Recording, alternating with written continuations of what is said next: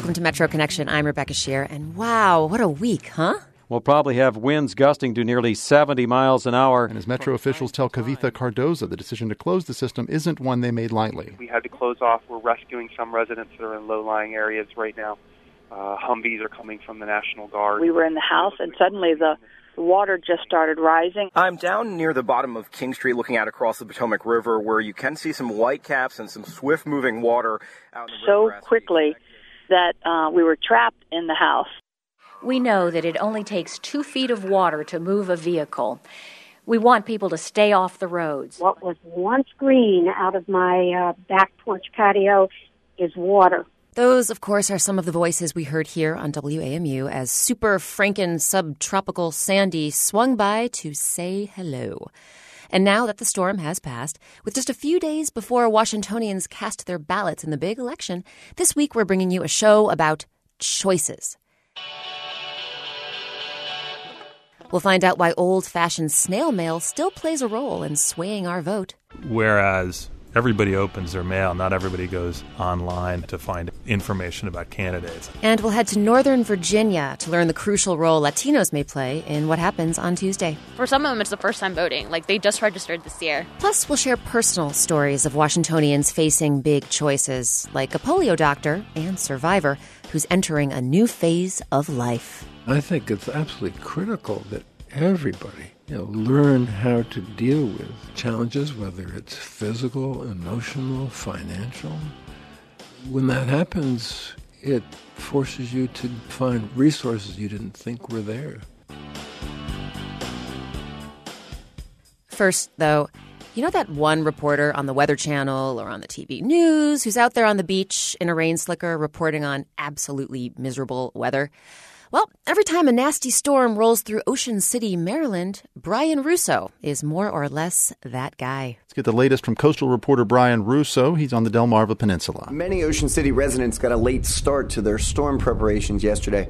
Mayor Rick Meehan has declared a state of emergency as the city is already starting to see rising waters and flooding in the low-lying areas of downtown. But for anyone who stayed behind, it might be too late to leave, as Route 1, just north of the Indian River Inlet, has been closed since yesterday due to a dune breach. Iraqis had to walk, or wade rather, down 8 streets to the Route 50 bridge, wading through thigh-deep water before walking across the bridge and another mile or so to a friend's house, which is located With this week's events, we asked WAMU's intrepid coastal reporter to keep a sort of audio diary about what it's like to face the wind and rain when everyone else is hightailing it out of town.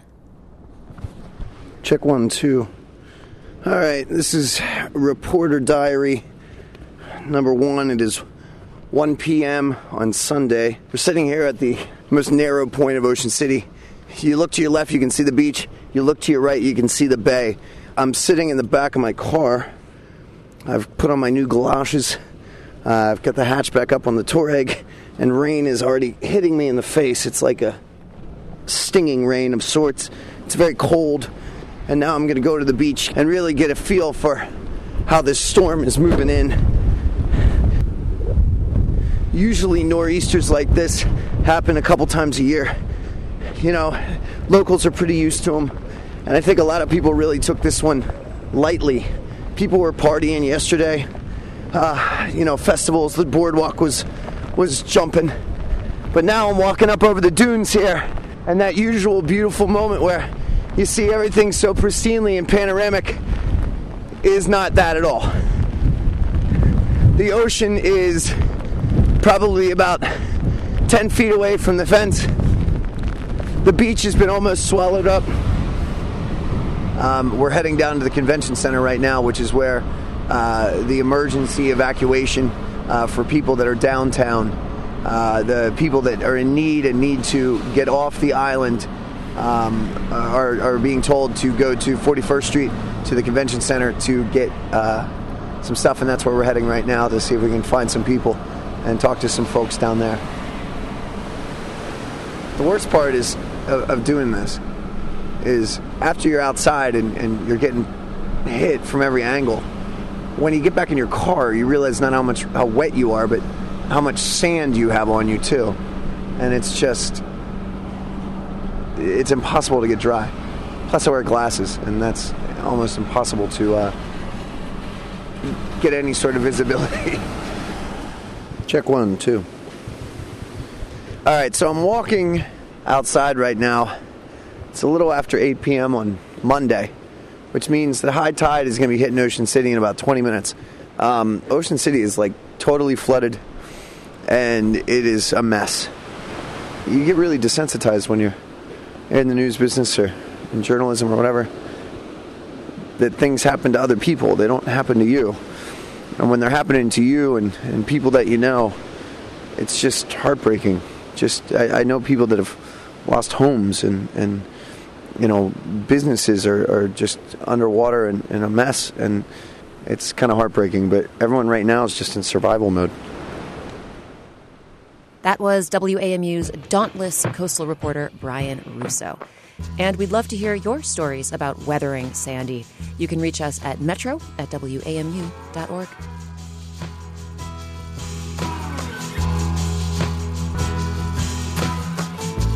March in the corner of the room, the junkyard full with eyes of gloom. I asked him time again, take me in and dry the rain. Take me in and dry the rain. Take me in and dry the rain. Take me in and dry the rain, the rain, the rain, the rain, the rain, the rain now. We move now from the calm after the storm to the calm before. Though in the case of this next story, the storm we're referring to isn't so much the inclement type as the electoral type. Election Day 2012 is just around the corner, folks, and for months now, candidates have been speech-stumping, hand-shaking, and baby-kissing across the country in hopes of swaying your voting choice come November 6th. And, of course, they haven't done it alone. They've had help from a bunch of sources like TV ads. I'm Mitt Romney, and I approve this message. I'm Barack Obama, and I approve this message. Phone calls. And as anyone with a mailbox knows... What's in here? Oh. Snail mail. This, for example, is an 8.5 by 13 jumbo card, we call it. It's larger than a normal sheet of paper, so it actually really sticks out in the mail. And Andrew Kennedy is all about sticking out in the mail. I visited Kennedy last week at his office, tucked away in Northwest D.C.'s Blagden Alley. Kennedy is president and founder of Kennedy Communications. And we're a direct mail operation, basically specializing in what we like to refer to as persuasion mail. I'm curious about that term, persuasion mail. Where'd that come from? You know, that was a term that somebody concocted back in the 80s. I started hearing that then, and I actually thought it was fairly accurate because this is not fundraising. This is really just persuading voters who might otherwise be undecided to sort of vote your way in a particular election. And, you know, it's not a perfect description of it, but I think it's sort of a whole lot closer than just the broader term of direct mail. Kennedy began his career as a campaign manager, actually, and that's where he got a sneak peek at campaign messaging. And these days, his 8-person team brainstorms messages and cooks up several hundred different mail pieces. In the course of a few months, making various arguments to various constituencies, and hopefully, win as many campaigns as possible. Here's the thing, though. In the persuasion mail industry, you don't measure success simply by whether you win or lose. For instance, let's say your candidate wins on Election Day. And we were 30 points down 3 months earlier. That is a monumental success. But if your candidate wins and you were 30 points ahead 3 months out? That does not quite convey the same degree of achievement. And while we're on the subject of success and achievement, here's a question for you. In this brave new digital world where the U.S. Postal Service is bleeding red ink, so to speak, how is political mail successful at all? Well, the way Andrew Kennedy sees it, when it comes to, say, the Internet... Not everybody goes online to find information about candidates. Whereas everybody physically gets their mail. Plus, he says, direct mail can micro-target and narrow-cast, to sprinkle in some fun industry jargon. So sure, you can broadcast a TV ad to enormous numbers of people. But they might not even be in the sort of voting universe that you're interested in. Mail was able to sort of prove to campaigns that they could specifically target voters they knew were likely to turn out. And in fact, they could narrowcast certain messages to certain people within that voting universe. That said, Andrew Kennedy does acknowledge a major downside to political mail. Many people simply dismiss it as junk. And that's been a challenge even since the 80s, although I think that the sheer volume of it has caused people to look askance at mail, in increasing degrees from one year to the next. Nevertheless, Kennedy says, provided political mail is done in targeted, concise, and eye-catching ways, he believes it won't disappear anytime soon. But if you look at the numbers, it's probably a relatively smaller portion of the total pie of campaign activity as far as money goes this year. We think it totals about $216 million so far. Bob Biersack tracks money in U.S. politics at the nonpartisan nonprofit Center for Responsive Politics. And that's a small part of the pie? That's a pretty small part of the pie, yeah. The total pie is going to be several billion dollars when all is said and done, just in federal elections. Now, granted, that $216 million is up from $211 million in 2008. But those, Biersack says, are just estimates. There are a lot fewer rules about how you disclose what you're spending money on than there are about how you disclose where you're getting money from. And so it means the way in which people describe what they're doing is a lot more flexible and free form. So what one campaign describes as direct mail, another may describe as something else. In other words, you say potato, I say potato. That's tricky. The world's a tricky place. Regulation of just about anything like that becomes more and more complicated over the years. Then there's the issue of language in mailings. If organizations don't explicitly use terms like vote for, vote against, elect, or defeat, as far as disclosure goes, they're in the clear. If they send you a mailing and they say the economy's falling apart and taxes are too high and there are all these terrible things happening, call President Obama and tell him to do something about these problems. That's not what technically under the law is called expressly advocating the election or defeat of a candidate. As opposed to the same kind of message on television. Which, because we're very close to an election now, the law says that would have to be disclosed. And speaking of being very close to an election, back in Blagden Alley at Kennedy Communications, you have, there's a dry erase board, a whiteboard as you walk in, and it says days till E-Day, days till last drop. Yeah, last drop. Drop is a term we use for the day that we drop it at the post office. So as of today, as of this interview, days till Election Day, 11, days till last drop, 7. Yeah. So are you trusting that in those 4 intervening days, everything will get where it needs to go? It's always a risk, and we propose that risk to candidates. We will say the last word can often be the most effective. Andrew Kennedy says this strategy's worked pretty well through the years, though he admits the growing popularity of early voting has complicated things.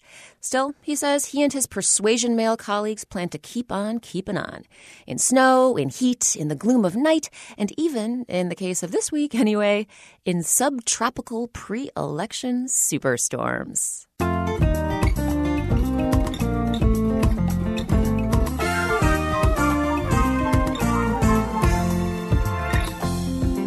Time for a quick break, but when we get back, we'll scoot around 2 more local neighborhoods in our regular segment, Door to Door, and revisit a monumental election that took place a century ago. Plus, we'll learn the ways Latino voters could shape the outcome of Virginia's elections. I just want to hear that they're going out to vote. That's all I want to hear. I don't care what they're for, what president they're voting for. It's just that they're actually going out and voting. That's all that's really important. That and more in a minute on Metro Connection, here on WAMU 88.5. WAMU News coverage of labor and employment issues is made possible by your contributions and by Matthew Watson, in memory of Marjorie Watson. And support for WAMU 88.5's coverage of the environment comes from the Wallace Genetic Foundation, dedicated to the promotion of farmland preservation, the reduction of environmental toxins, and the conservation of natural resources.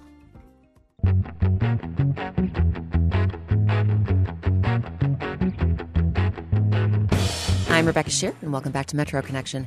Today, we're talking about choices as we turn from one event in which we were forced to participate. We're looking at you, Sandy. Yeah. To another event in which Americans of all stripes will be choosing to participate next week, the 2012 election. In just a few minutes, we'll head out on the campaign trail in Northern Virginia to learn about the role Latino voters are playing there. But first, let's go back in time to a rather exciting presidential race that took place exactly 100 years ago. It's the race that featured Democrat Woodrow Wilson, Republican William Howard Taft, Bull Moose Party nominee Teddy Roosevelt, and socialist Eugene Debs. Tara Boyle headed to the Woodrow Wilson House on S Street in Northwest D.C. to meet with author and historian Paul Dixon, who explains why it's worth remembering 1912. It was an interesting year because a lot of other things were going on. The Titanic had sunk in April. There were two big movements in the country in both parties. Both Republicans and Democrats had sort of a reform, progressive arm, and they had a more conservative status quo arm.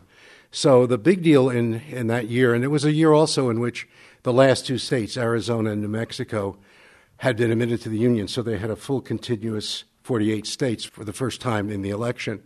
And again, there was the first primaries. They had never had party primaries before. They were just starting.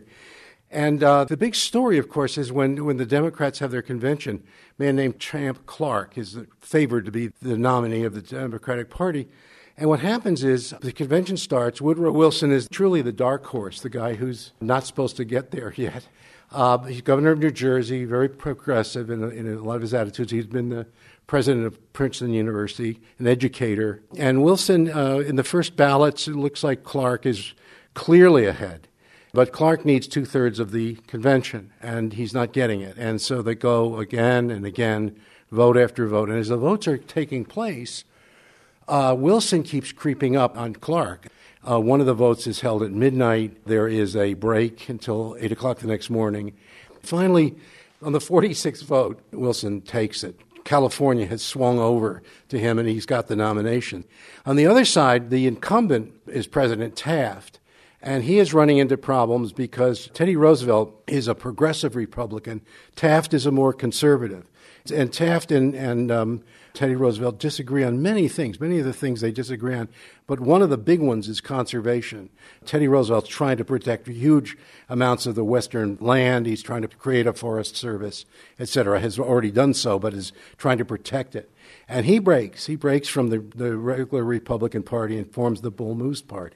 It's a really very interesting time because you've got Taft, who's much more conservative, much less of a speaker, much less of a person that could elevate crowds, and you've got Wilson, this sort of sharp academic who is basically promising, among other things, to keep the country out of war. He's also running on a thing called the New Freedom, which is he's in favor of states' rights, individual rights. Almost sounds Republican in today's standards, but that's what Wilson is running on.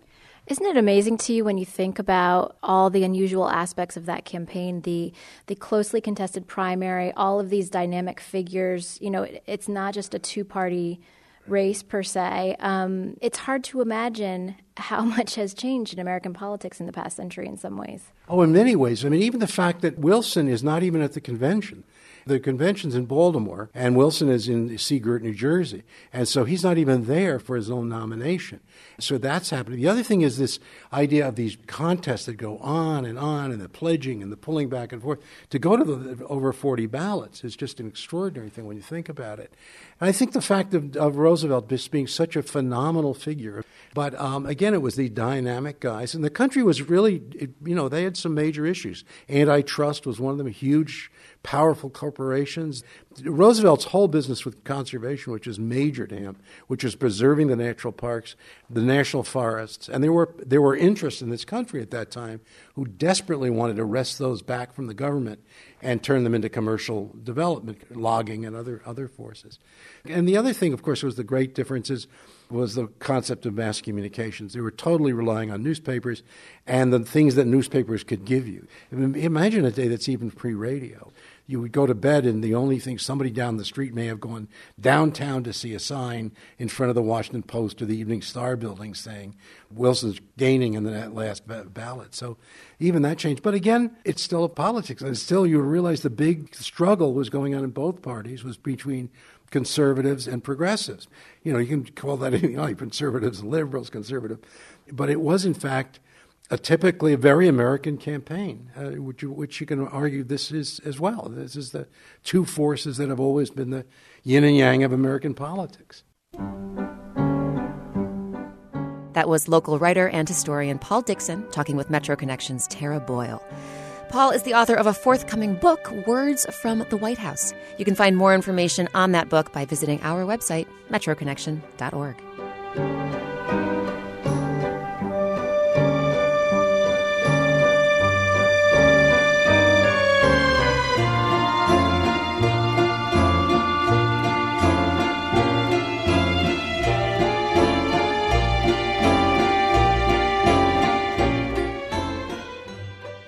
bid farewell to 1912 now and speed back to the present to take a peek at our fast-approaching political future. The polling firm Latino Decisions says that nationwide, 50,000 Latino voters become eligible to vote every month. And in the battleground state of Virginia, George Mason University professor Michael McDonald recently found that Latino voters are more enthusiastic than they were in 2008. Kate Sheehy went knocking on doors with a canvasser in Woodbridge, Virginia, to ask Latinos if they will vote, and if so, why. Since they're going to be doing a lot of... Among the customers munching on sandwiches and sipping soup at Panera Bread in Dumfries, Virginia, are volunteers for Virginia New Majority, or VNM. Today there's roughly about 50% chance of rain, so please take a poncho, please take an umbrella. Hopefully the umbrella won't be blown away, but we'll see. And I really appreciate your hard work. VNM is a nonpartisan organization focusing on voter education. Eric Kozak, a field director for VNM, is rallying his troops. I get a sense of a high turnout election. I think there'll be high turnout on both sides. I think it'll be very much based on getting out the vote efforts at the last minute. Maria Rodriguez is one of the youngest canvassers helping with the effort. So you aren't old enough to vote? No. But I think it's important to get other people to actually get involved. And I wish I could vote, but just getting others to go out there and do it is enough for me. So I'm making a difference this year. Maria is 17 years old. She's a first-generation American citizen born in the U.S. to Salvadoran parents who left during that country's civil war in the 1980s. Are you voting in this year's election? No. Maria has been speaking with people of various backgrounds, but is most excited about the eagerness of Latino voters. For some of them, it's the first time voting. Like, they just registered this year. So it's amazing to see, like, how many, 60-year-old, 70-year-old Latinos getting involved. So that makes me happy. One of the first houses she stops at belongs to Samuel Cruz of El Salvador. He tells her he doesn't have time to vote this year. A little more probing reveals it is not his schedule keeping him from the polls.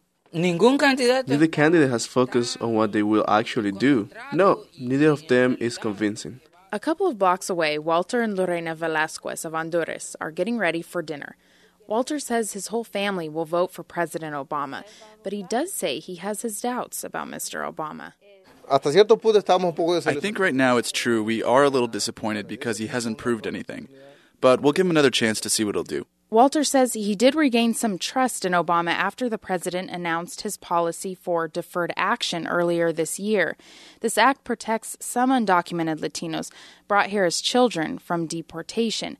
And a recent poll by Latino Decisions found that Latinos have expressed more confidence in President Obama because of this program. Walter admits he doesn't like politics much and is tired of the campaign. But his wife, Lorena, says she has always loved being involved with politics. She and Walter have 2 sons, and she says what she considers most in her vote is their future. And, education is really expensive here, and parents work very hard to have the ability to help their kids a little, but sometimes they can't. And the second is immigration reform. We thank God that we have our citizenship, but we have family and friends that don't, and they work hard, and I believe they deserve it also. Recent surveys suggest a candidate's stance on immigration issues affects Latino support even among those who say immigration is not their top issue. Even though 17-year-old Maria Rodriguez can't vote, she knows what is important to her. I'm a really big advocate of women's rights, specifically the right to choose, because even though I may not agree with what they might do, it's their choice. Maria says many young people who are part of immigrant families covet the right to vote. They're, in a sense, voting for their parents because their parents can't vote, and that's what your parents want you to do. They want you to actually be able to vote, and something that they can't do. That's the whole reason they came to this country, to give their kids a better opportunity. And in a sense, in voting, you're fulfilling their dream, basically. She is hoping by the next presidential election, her father will be able to cast his own vote. She's helping him study for his citizenship exam. I'm Kate Sheehy.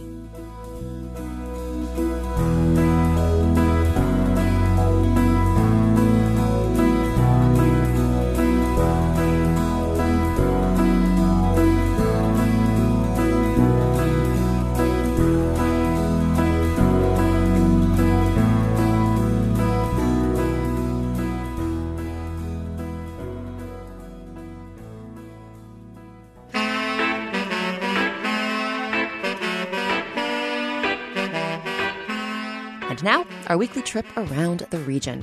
On today's Door to Door, we visit the Gunners Lake neighborhood of Germantown, Maryland, and Northwest D.C.'s Chevy Chase. My name is Joanne Zeke. My husband and I have lived in Chevy Chase, D.C. since 1974. When I think of what Chevy Chase is, I think of Chevy Chase Circle, which is where the Maryland-D.C. line is, and we are south of Chevy Chase Circle in the city, and then extending over to Friendship Heights, and then through Barnaby Woods toward the park. The community started with the Chevy Chase Land Company. At the time it started, there was development on both sides of the line, the Maryland and the D.C. line. There was a streetcar that eventually did run out, making it possible for this to develop as a commuter's community. Well, I think one of the really nice things, it's a neighborhood where you can do what you need to do on foot. You can go to the grocery store, you can go to the movies, you can go to the metro. If you live here as long as we have, when you do these walks, you see people you know. One of the things that's fun is people turn their porch lights on. They're great big porches. And in the summertime, people do still sit on the porch. What lends so much charm and so much livability to the neighborhood are the shops that are part of it. And although there's certainly been change, we don't have perhaps as many shoemakers, although we have a shoemaker. We've lost some neat things like some bookstores, but we have many of the same services that have always been here.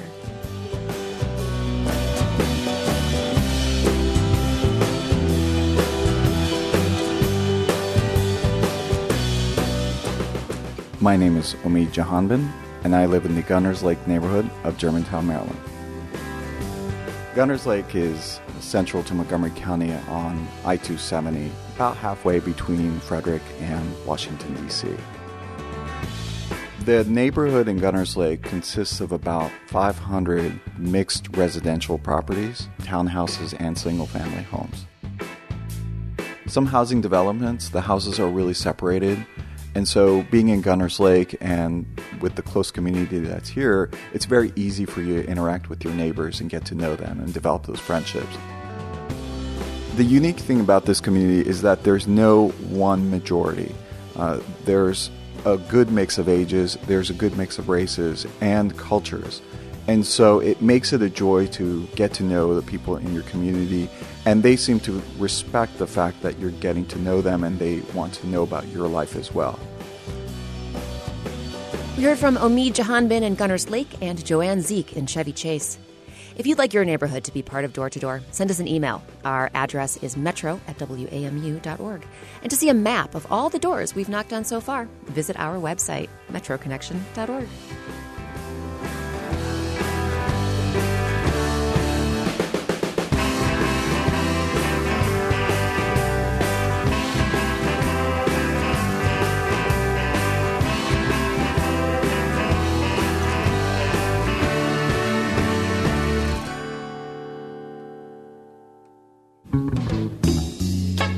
After the break, opting out of your 9-to-5 in order to pursue your dreams. You just get to a point where you know you have to make a decision.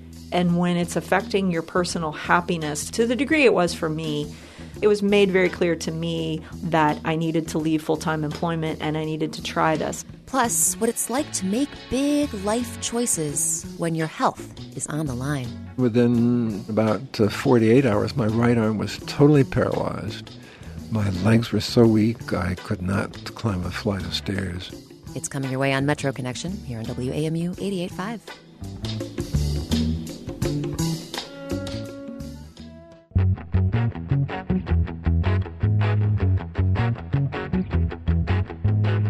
Welcome back to Metro Connection. I'm Rebecca Shear.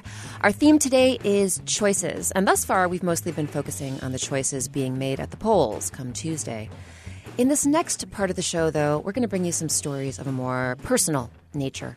We'll begin with the tale of Washingtonians who, in the midst of a weak economy, are choosing to walk away from a really good job. The Department of Labor says the number of people voluntarily quitting their jobs is on the rise this year. It's about 2 million a month, 1/3 higher than we saw back in 2009 when the recession was at its worst. Jacob Fenston went in search of people who are redefining the daily grind and found that sometimes, regardless of the stagnant GDP or high unemployment rate, there comes a time when you just have to quit your high-profile policy job and start a band. Okay, how about you count? It's a Wednesday night, and Elena Lacayo and 3 friends are practicing in her basement in Mount Pleasant. Wait, okay, let's do it again. Until a few months ago, Lacayo worked on Latino and immigrant issues at a big nonprofit in D.C. It was a great job, she says, tackling really important problems. She had a lot of responsibility. She was on TV all the time. But that also was like really high pressure. That meant like any day I could show up to work and I'd think it'd be a chill day, and then suddenly it'd be like, oh my God, CNN called and I've got to do everything and get my talking points ready and put on my pearl earrings and, This was a career path she'd been on since college, moving from one job to the next one up the ladder. D.C. is the kind of place where the next step is the next step kind of up. And I just couldn't think of what that would be for me. She thought about going back to school, but instead decided to take a different route, live cheaply and focus on playing music. Even though she had some money saved up, it was a sort of scary decision to make in this economy. For me, the biggest fear actually was like never getting a job that was as fulfilling as my old job. Like feeling like I was walking away from like the best job I could have ever had. Well, in the past few years, not very many people are quitting their job at all. Fran Doge runs the D.C.-based recruiting firm Tangent. On the eve of the Great Recession, about 2.7 million Americans quit their private sector gigs each month. That number plummeted as jobs dried up. Doge says many workers are still afraid to walk away from steady employment, even if they hate what they're doing. You can say we're in a recovery. That's sort of the economic numbers. That's not. It hasn't really filtered through. So whether we're really recovered or not, people aren't just going out there and quitting jobs. But she says the recession has created a sort of pent-up desire to quit. People have been working many, many, many extra hours. And I think there's some people that have gotten to the point where they just couldn't do it anymore. Because you can sustain that for a while, but when you're looking at doing it for years. Ava, do you have gym or do you have music class today? I can never remember. For Barbara Michelman, the choice was between career and family. A little over a year ago, she decided to quit her job at an education nonprofit and now works part-time from home in Cheverly, Maryland. Hi. Morning, Haley. She gets to spend a lot more time with her 7-year-old daughter, Ava, walking her to school most days. Have a great day. It is the conundrum of when you have a child or children. At least it's my conundrum, is if I felt I was doing a good job at work, then I felt I was neglecting my family, or vice versa. I think there's a lot to do with being an overachiever. There's a lot of type A personalities in Washington, D.C. She'd always been driven by her career, but as she was spending more and more hours at work and away from her daughter, Michelman thought more and more about her childhood and how her mother raised her. Our life paths couldn't have been any more different. My mom was a stay-at-home mom, but I really started to think my mom was always there, and home-cooked meals were always on the table. She says this stay-at-home thing is probably not permanent, and she'll reevaluate as her daughter gets older. I don't think I'll ever get to a place where I feel completely comfortable with any one decision, but for now, this works well. It was a good decision. Meanwhile, Elena Lacayo, in addition to working on her music, has a part-time gig at a bike shop. Oh, I'm in sales. I work at City Bikes in Adams Morgan, and I'm learning a ton about bikes. It's the kind of job you don't take home at night or on the weekend. She says that's part of what she was looking for, the chance to define herself beyond a job title. Who am I going to be? I've been this person for 4 years, and working in this job and like being known for that, and actually really, like, I felt like I had become, like, also accepted that as my identity. Like, it wasn't just what other people saw in me, it was also what I was seeing in myself. And I think that at the end of the day, part of the reason that I decided to leave is because I wanted to rediscover who I was without that.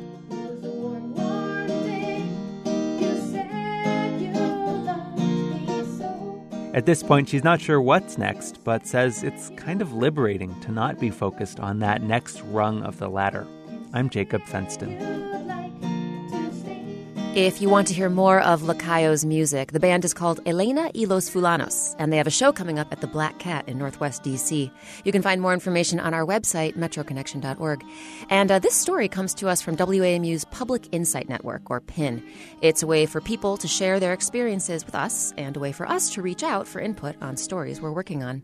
To learn more about the Public Insight Network, head to metroconnection.org/PIN.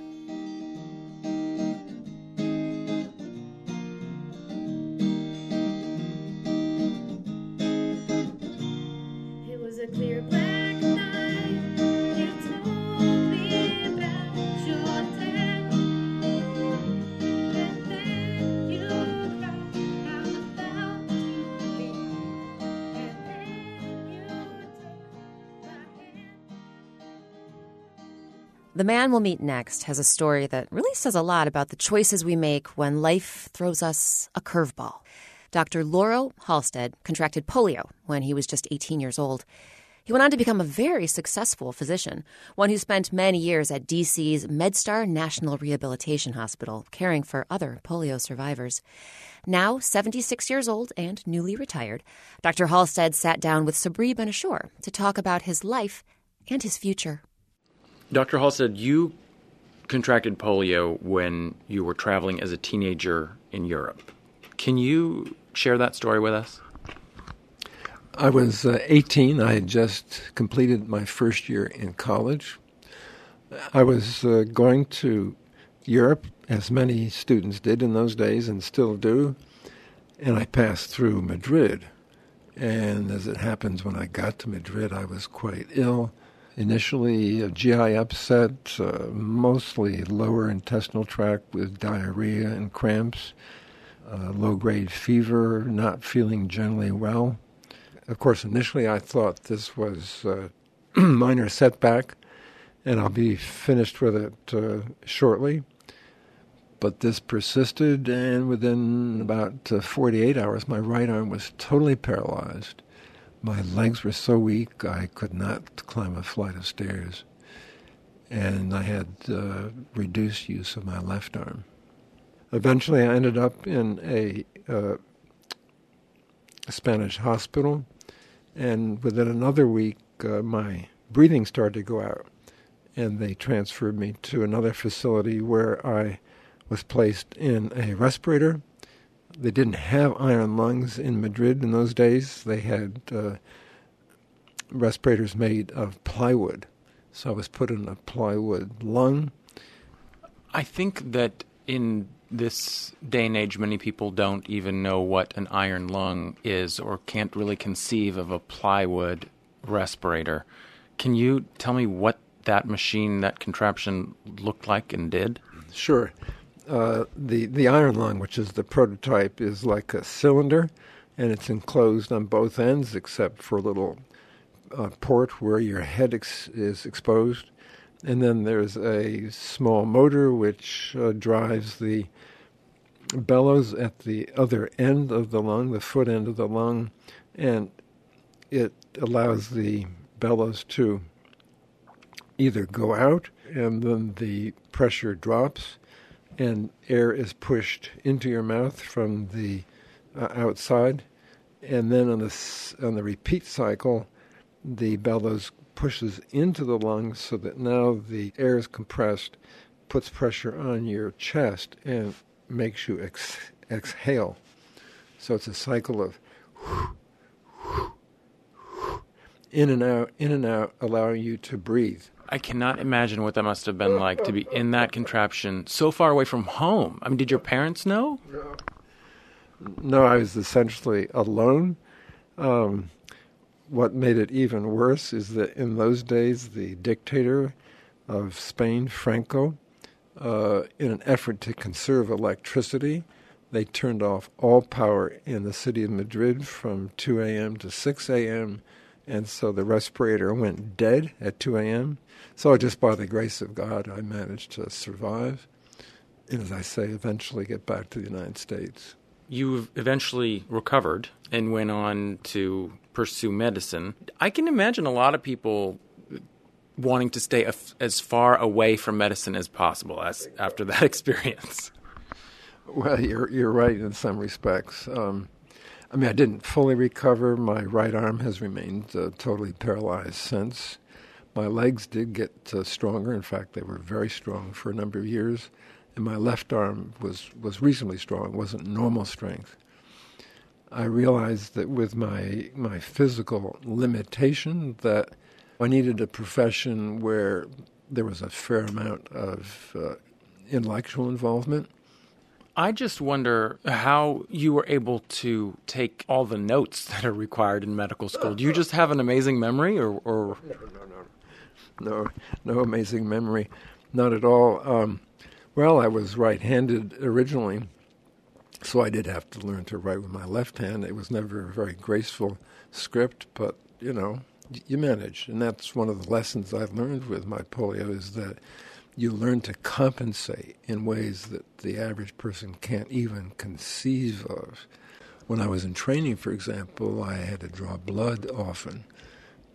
And one might say, well, that's almost impossible with one hand. Well, I devised techniques for doing it, and in fact got so skillful that I was teaching other people how to do it with one hand, if you can believe it. So the thing is, it's difficult sometimes for someone who is able-bodied to imagine, how could I ever do what he's doing with that disability, with those physical limitations? But when you live with it, minute by minute, every day, 24 hours, you learn to compensate. When you look back on your life and how it sort of unfolded, in many ways serendipitously, what would you say to a young person, say 20, starting out, about how they should plan their life, or if they should at all? I think an important element for any young person is the whole concept of resilience and perseverance. No one's life is free of problems, of challenges, of confrontations. And I think it's absolutely critical that everybody, learn how to deal with misfortune, with events that are out of their control, of challenges, whether it's physical, emotional, financial. When that happens, it forces you to dig deep and find resources you didn't think were there. In medicine, we have a perfect metaphor. You break a bone. When it heals, it's stronger than before. Just imagine. Stronger than before. And that's what surmounting life's challenges is all about.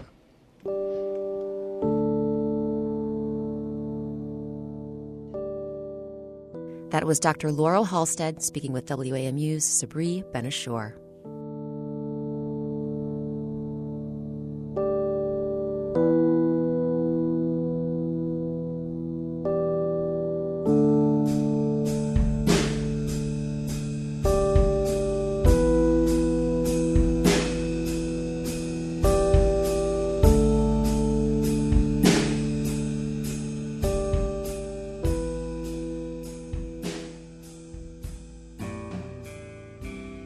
Before we say goodbye today, how about a little DC Dives? What is a dive bar? The glorious dump. It's got to have an interesting staff and an interesting crowd. It's got to be dark. It's got to be old. Typically, it's got to be cheap. This time on our monthly series, Jared Walker visits JV Restaurant, a family-owned establishment in Falls Church that's celebrating its 65th year of business. 1, 2, 3. Tucked among the strip malls of Northern Virginia, JV Restaurant is unassuming, to say the least. Even if you're a longtime resident of the area, owner Lorraine Campbell says you might miss it altogether. We think of us as like Falls Church little secret. I've had a lot of people come in here and say, we've lived here 10 years and never knew you were here. But the bar and grill has been around a lot longer than just a decade. Last month, JV Restaurant celebrated 65 years in business. My dad started JV's back in 1947 after the war. This was the first strip mall outside of D.C. back in the 40s, and they were the first business to open in the strip mall. And now it's the last business left from that era. The area itself has changed tremendously. Very corporate, and that's where we came up with our slogan in the 70s, ageless charm without yuppie bastardization. But could you repeat that? It's ageless charm without yuppie bastardization. But it has nothing to do with the clientele. It has to do with all the corporates that are coming in, your Ruby Tuesdays, your Chili's, your Applebee's. I can't compete with corporate. Either you're going to like us or you're not going to like us. One way JV's has set itself apart from the competition is its devotion to local live music. We've been having live music since the mid-50s. We started with mostly bluegrass. It all started with people sitting around a table, and they'd bring their instruments in, and they'd start picking and playing. Just a jam session? A little jam session. That little jam session has grown significantly. The bar now features an eclectic mix of blues, country, bluegrass, and classic rock. Vernon Santmeyer has been a regular performer at JV's since 1980. 7 nights a week and twice on Saturday and twice on Sunday. They got an early show, which I'm part of today, and this will be a first gospel show that we've ever had. That's right. Vernon said he's performing gospel music today in a dive bar. And as we're finishing our conversation, something bizarre, something truly magical begins to happen. About 25 parishioners from Vernon's church show up and start to cram into the tiny room, eagerly awaiting the performance. And the Santmeyer family band doesn't disappoint.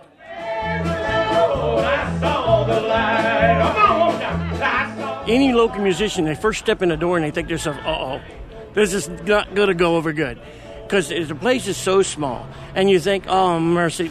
But by the time the night's over, I'm telling you, they can't wait to get back in here and play again. That is the way this place is designed. You're up close to the audience, and you can see the audience's faces and stuff. And it's just like having one big front row. Halfway through the show, I catch up with Pastor Billy Shepard, who led his congregation on the 30-mile trip to JV's from Woodbridge, Virginia. Sometimes we have to get out of the box, so to speak, and move out. So I'm glad I could come. Okay. This is definitely outside the box. This is outside the box, yes it is. We have Sunday night church, but we dismissed church tonight so that we could come up and enjoy the Santmeyer family, since they're kind of a part of our lives. And so a lot of us came up here and just thoroughly enjoying the music and even the atmosphere. It's not it's a nice atmosphere in spite of, it being a bar. Good gospel music fits anywhere. Pastor Shepard gets it. JV's is more than just a drinking establishment and diner for regulars like Vernon Santmeyer. It's a living room. It's a dinner table. I think it's very homey, very comfortable. It's very low-key.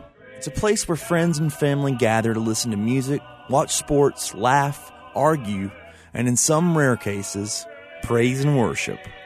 I'm Jared Walker.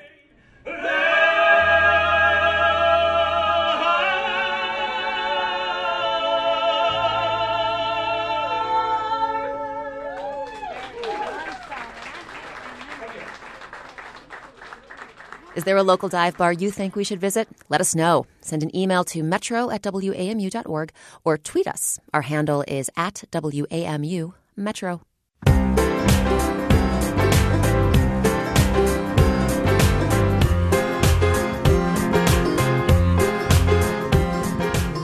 And that's Metro Connection for this week. We heard from WAMU's Brian Russo, Jacob Fenston, Tara Boyle, Sabri Benashore, and Jared Walker, along with reporter Kate Sheehy. WAMU's managing editor of news is Memo Lyons. Metro Connection's managing producer is Tara Boyle. Lauren Landau is our editorial assistant. Our intern is Rafaela Benin. Lauren Landau and Rafaela Benin produce Door to Door. Thanks as always to the WAMU engineering and digital media teams for their help with production and the Metro Connection website.